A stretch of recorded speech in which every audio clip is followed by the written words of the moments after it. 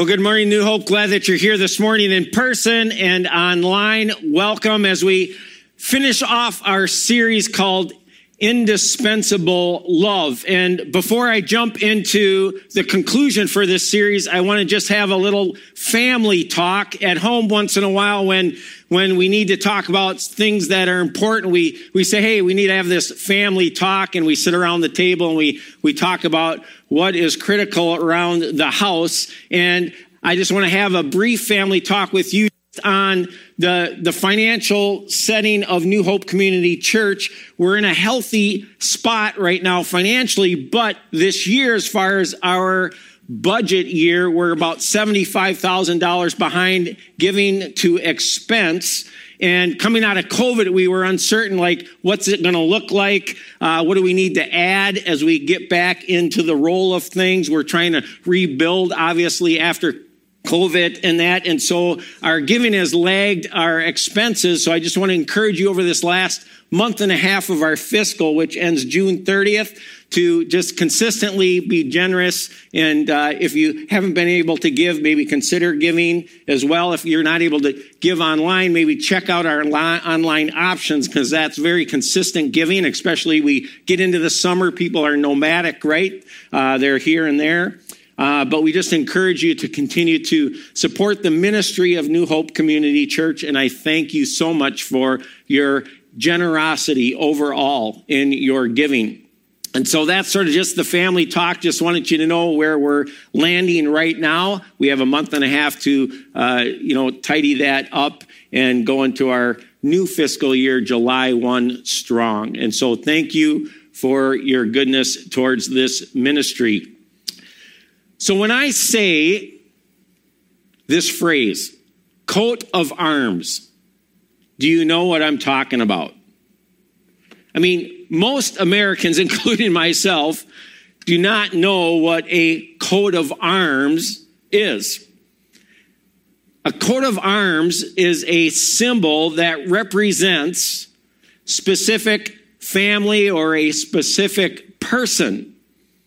Originally appearing on shields or flags, coat of arms were once used as a way to distinguish one knight against another knight on the battlefield. That way they know who they're fighting against, or they're not taking out their fellow soldiers, right, on the battlefield. It's sort of where we get today uniforms, right? Obviously, the first game of the NFL season, the Packers and the Vikings, right? The Vikings wear purple, the Packers wear green. Why? Because you don't want to tackle your teammate. And that's where we get this whole idea of uniforms in the olden days. This system was developed in Northern Europe in the mid-12th century for the purpose of identification, and was very widely adopted by kings and princesses, knights, and other major power holders throughout Western Europe. So a coat of arms can help you learn a lot about a person, or a lot about that person's family that they came from. So here's an example on the screen of a coat of arms, okay? And the coat of arms have a lot of different distinguishing factors. The colors mean something, like any kind of plants or ribbons mean something. Animals mean something.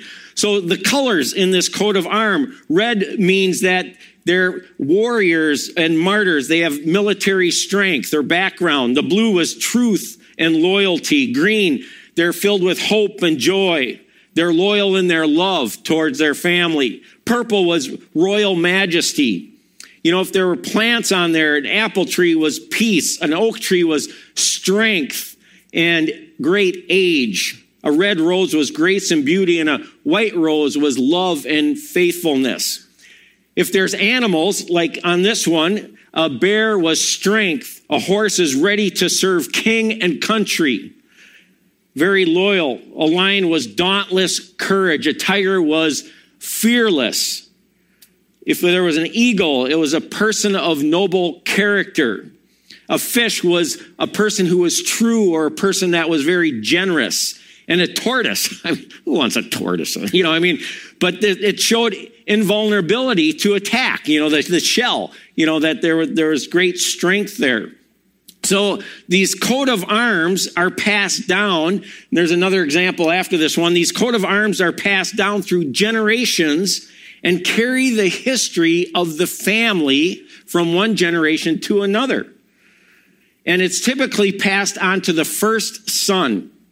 And if they don't have any sons, then it is passed on to the first grandson of the oldest daughter. And so it was very prestigious to be able to get the coat of arms. Now, the younger siblings or younger brothers didn't get the original coat of arms from the family. So they typically would change theirs to look a little different or make theirs unique in their own way. If a woman married a man, her coat of arms from her family would be combined with her husband's coat of arms to tell their story, to tell their history. So I thought, oh, this is pretty interesting, right? So I'm thinking, well, I'm going to make my own coat of arms, right? For my family, listen to that. So here's my coat of arms. You can't see it that great and stuff, but I'm from Wisconsin. I born in Madison, grew up in Milwaukee, graduated from there. So Wisconsin, obviously I'm a Packer fan. There's the big G. It's green, so joy, hope, that kind of thing. I love evergreen trees here, and that's a birch tree. I love birch trees there and that. This is a hair dryer. Why? Because I live with 5 women. That's a little bit of the history, right? Tells my history. I'm a Christ follower over here. We love to camp, so I got a little tent there, and we love to vacation in Florida when we can get down there. I got to fish because I live on Skogman Lake, and that also just talks about, generosity, truth, and that, and I like to live my life that way. Bald eagle, we live on the lake. I got a lot of bald eagles, but I hope that I have some kind of a character, and the eagle was like noble character, that kind of stuff there as well. Down here, these are actually 2 mini dachshunds. We got 2 mini dachshunds because we live on the lake. The small one, who's the runt, is named Minnow, and the other one is named Bobber there and stuff. And they're playing in the grass. And then right here, these are little poops because they leave, they're small, so they leave little poops in the lawn. But we clean them up, and then this is just water down here and blue and stuff like that, which is like truth and loyalty. So you can learn a lot about my family, my history, right, from my coat of arms, right? So maybe you want to go home and figure yours out. But a coat of arms spoke much about the family and identified specifically what kind of family they were. But in America, obviously, we don't deal with coat of arms, right? It's not this day and age where we have them hanging on our wall or we have them on our sleeves or, we don't carry shields around anymore, right? So what establishes then our story? What establishes then our reputation? When someone says our name, what do people think? What comes to their mind when your name is mentioned, right? I believe what comes to mind when our names are mentioned is typically our abilities. People think about our abilities.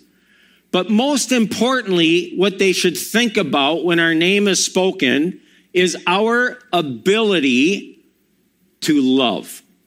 Our ability to love.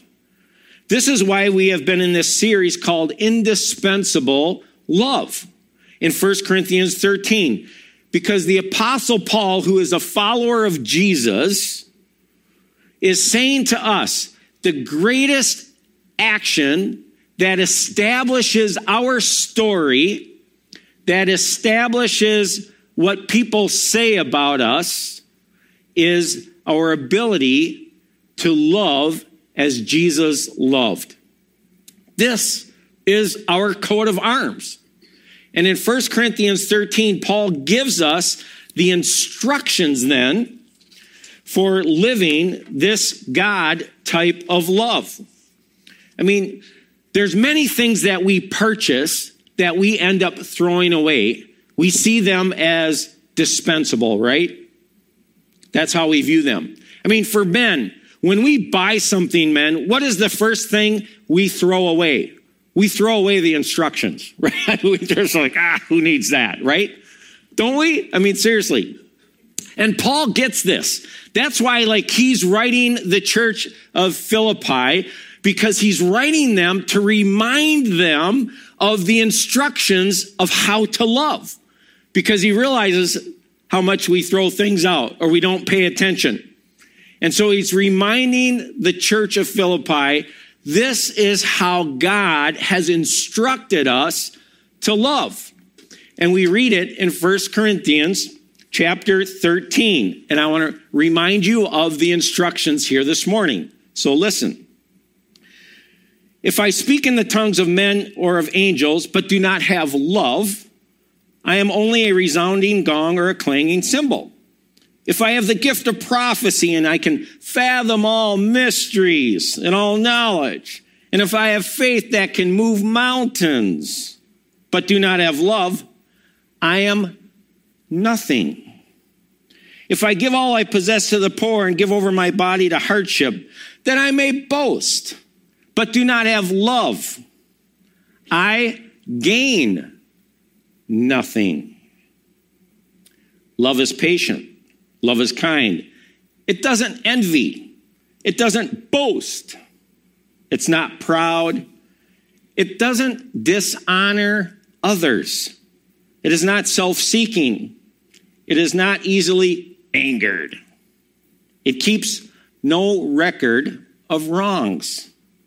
Love does not delight in evil, but rejoices in the truth.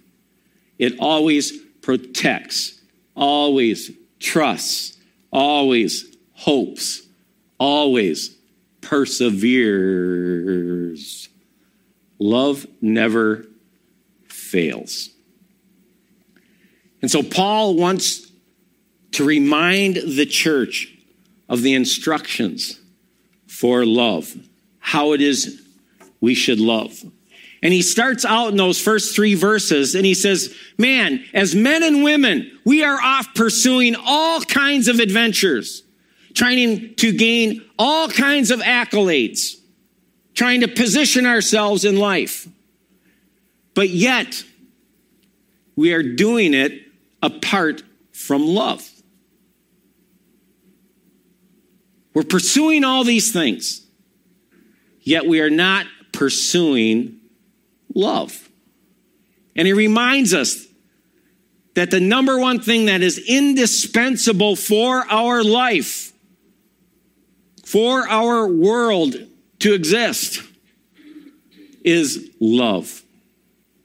And so then he goes on and he gives instructions and he gives 8 descriptors of what love doesn't do. Like, keep no record of wrongs. And then he gives 7 descriptors, the perfect number, 7, of what love does. It's patient. It's kind. And so this morning, I want to just cover the last 4 descriptors of love. It protects, it trusts, it hopes, and it perseveres. And so what does it mean that love always, Paul says, protects? What this means is that it watches out for others. It seeks to give rather than receive. In the Old Testament, God's protection was an expression of his love over Israel because he protected them over and over and over again. We see when the Israelites are slaves in Egypt and God brings the plagues upon the Egyptians so that they can be released. The last plague, when God was going to kill the firstborn son of every family, God told the Israelites to protect them. He said, kill a lamb, take its blood and put it over your doorpost. And when the angel of death comes through the city and sees that blood, it will pass over you and not harm you. There's this picture of God's protection. We see this incredible picture of love always protects in the story of Joseph and Mary. When Joseph finds out that Mary is pregnant with child by the Holy Spirit, he doesn't go out in public and say, "Look at this woman." But what does he do? Behind the scenes, he protects her and cares for her. And that is this picture of love always protects. He was covering for Mary and caring for her needs instead of exposing her faults to all those who were present. I mean, think about our own lives. How often do we call someone out in public for their fault instead of doing it privately? As an employer to employees, do you call them out in front of all the other employees? Do we call our kids out in front of others in public? Or do we do it privately? You know, it's just this picture of love always protects, cares for. And Paul goes on then, he says, from love always protects, love always trusts. Interchangeable for the word trust is the word believes. They can be interchangeable. So to trust someone means that you are ever ready to believe the best of him or her. The loved one may have a checkered past or in some other way undeserving of trust, yet true love is able to look past that and meet the need of the individual. When love always trusts, there's no second guessing or questioning of whether the person should be loved. Love is simply given.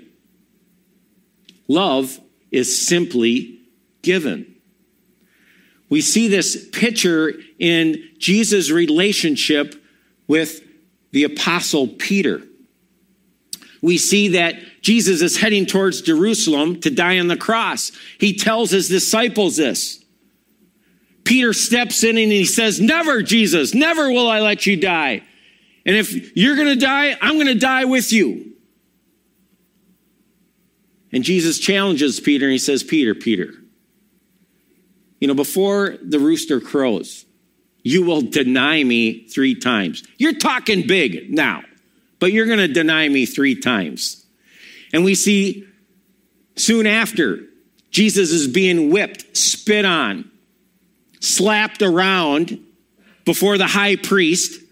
Peter is within sight, warming himself by a fire. And 3 different people ask him, "Oh, do you know Jesus?" And he denies even knowing him, even though he just spent 3 years every day and night with him. He denies even knowing him. And the cock crows, it says. And it says that Jesus fixed his eyes with Peter's eyes. And Peter ran out and wept because he knew he denied him. He gave him up. I don't even know the man. Can't even spell his name. But yet we see later on in John 21, Peter's out fishing. He's back to fishing. He's not discipling, he's fishing. And Jesus comes along the shoreline and calls out to him after he is resurrected from the dead, and calls out, said, "Hey, throw it over to the other side." And Peter recognizes it's the Lord and swims in, and they're around the campfire making breakfast. And Jesus reinstitutes Peter as his disciple, reaffirms him, expresses his love towards Peter. And this is a picture of love always trusts. Uncle Oscar was apprehensive about his first airplane ride ever. So his friends, they were all eager to hear how Oscar liked the plane ride. He said, "Well, The plane ride was pretty good. It wasn't as bad as I thought it would be, but I'll tell you this. I never really did put my full weight down. Well, when it comes to love, always trust. We are called to put all of our weight down. All of our love. Not a portion of it. All of it. Love always protects. Love always trusts. And then thirdly, love always hopes. It's optimistic. It always points to the brighter day ahead. A confident belief in the unseen. A confident belief that God's promises within our lives will be fulfilled. Always looking to the best in every person.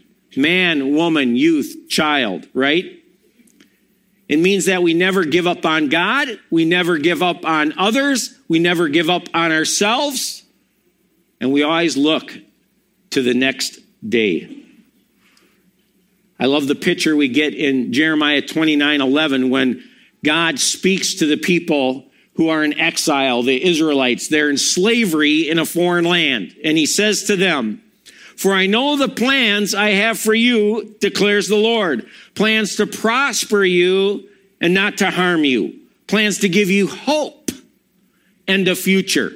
So even though right now they're in exile, they're in slavery, God is saying, hey, there's a future yet. There is a future. In this minute, look to the next minute. In this hour, remember you got another hour. In this day, look at to the next day. In this life, remember, there is eternity, people. Eternity out ahead of you. Love always hopes.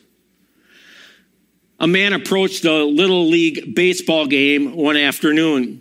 He asked the boy in the dugout what the score was. The boy responded, 18-0. We're losing. The man responded and says, boy, you must be pretty discouraged.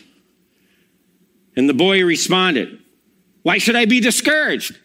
We haven't even been up to bat yet. I mean, this right?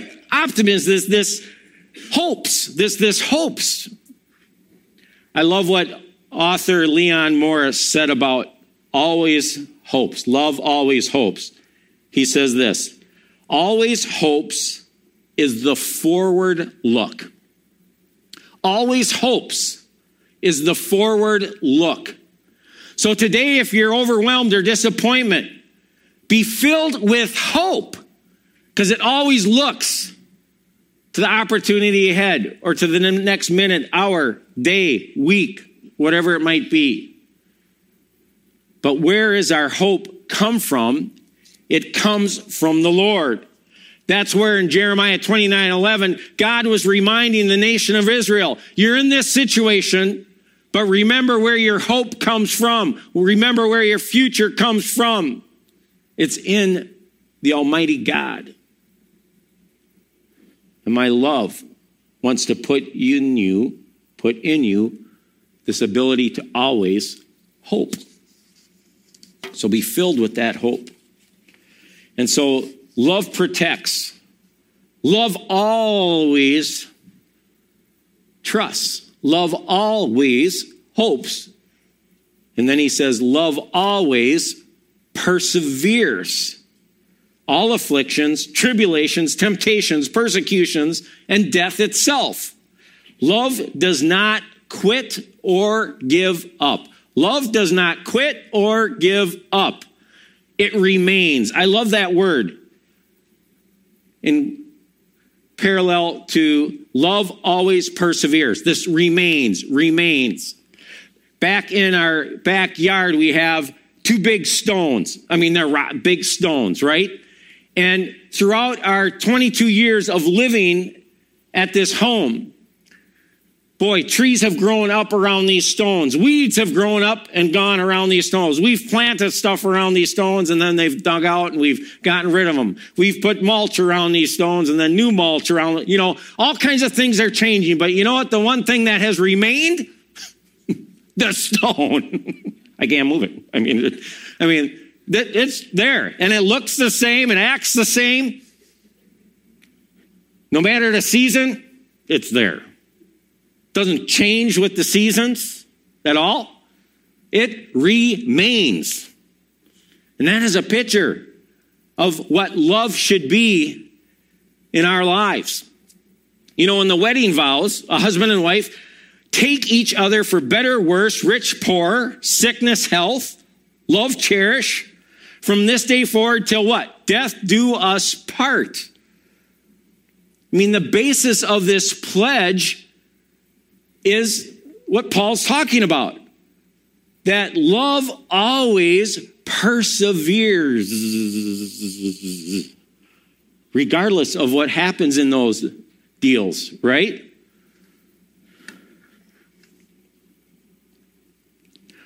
We all mail letters.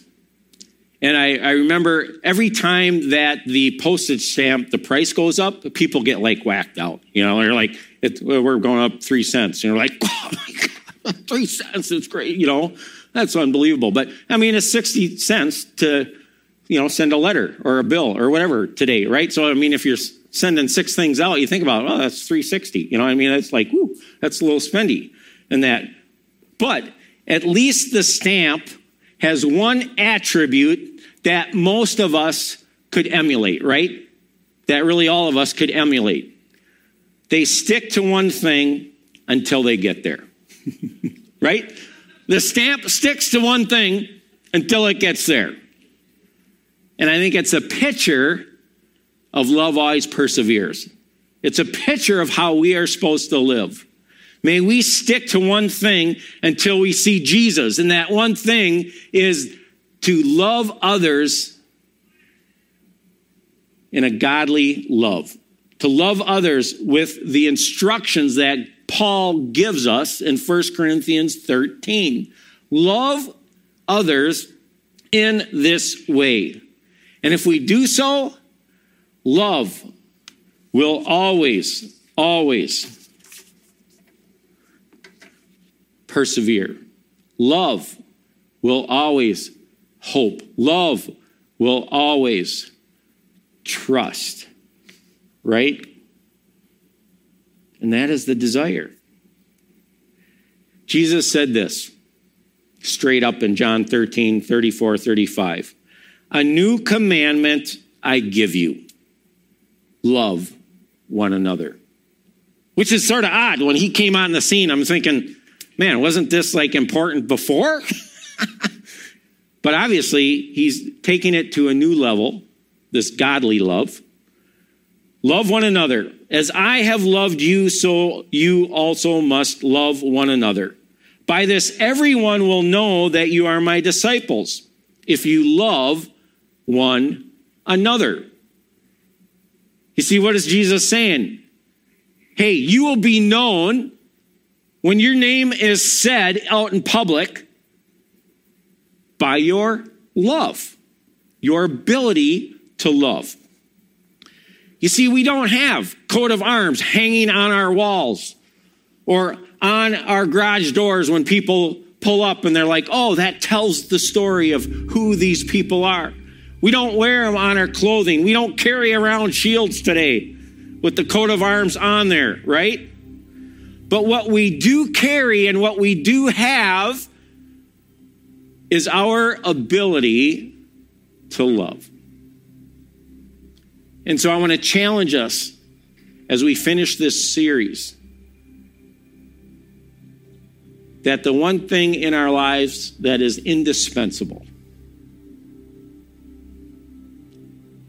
is love. And oh, how the world would be transformed if we would follow God's instructions through Paul and love, right?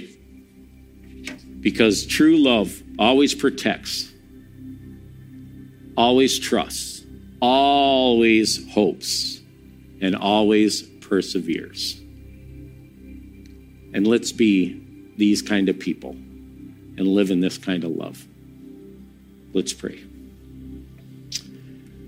Father God, we thank you that your word is clear, and that your love is true, and that you have expressed it to us by sending your son Jesus to die for us. And then to call us to love as he is loved. And I thank you that your Holy Spirit empowers us to do that. And so I pray this love over everyone in here today, that they would not only experience it, but also give it to those around them. And so bless them in your holy name. Amen.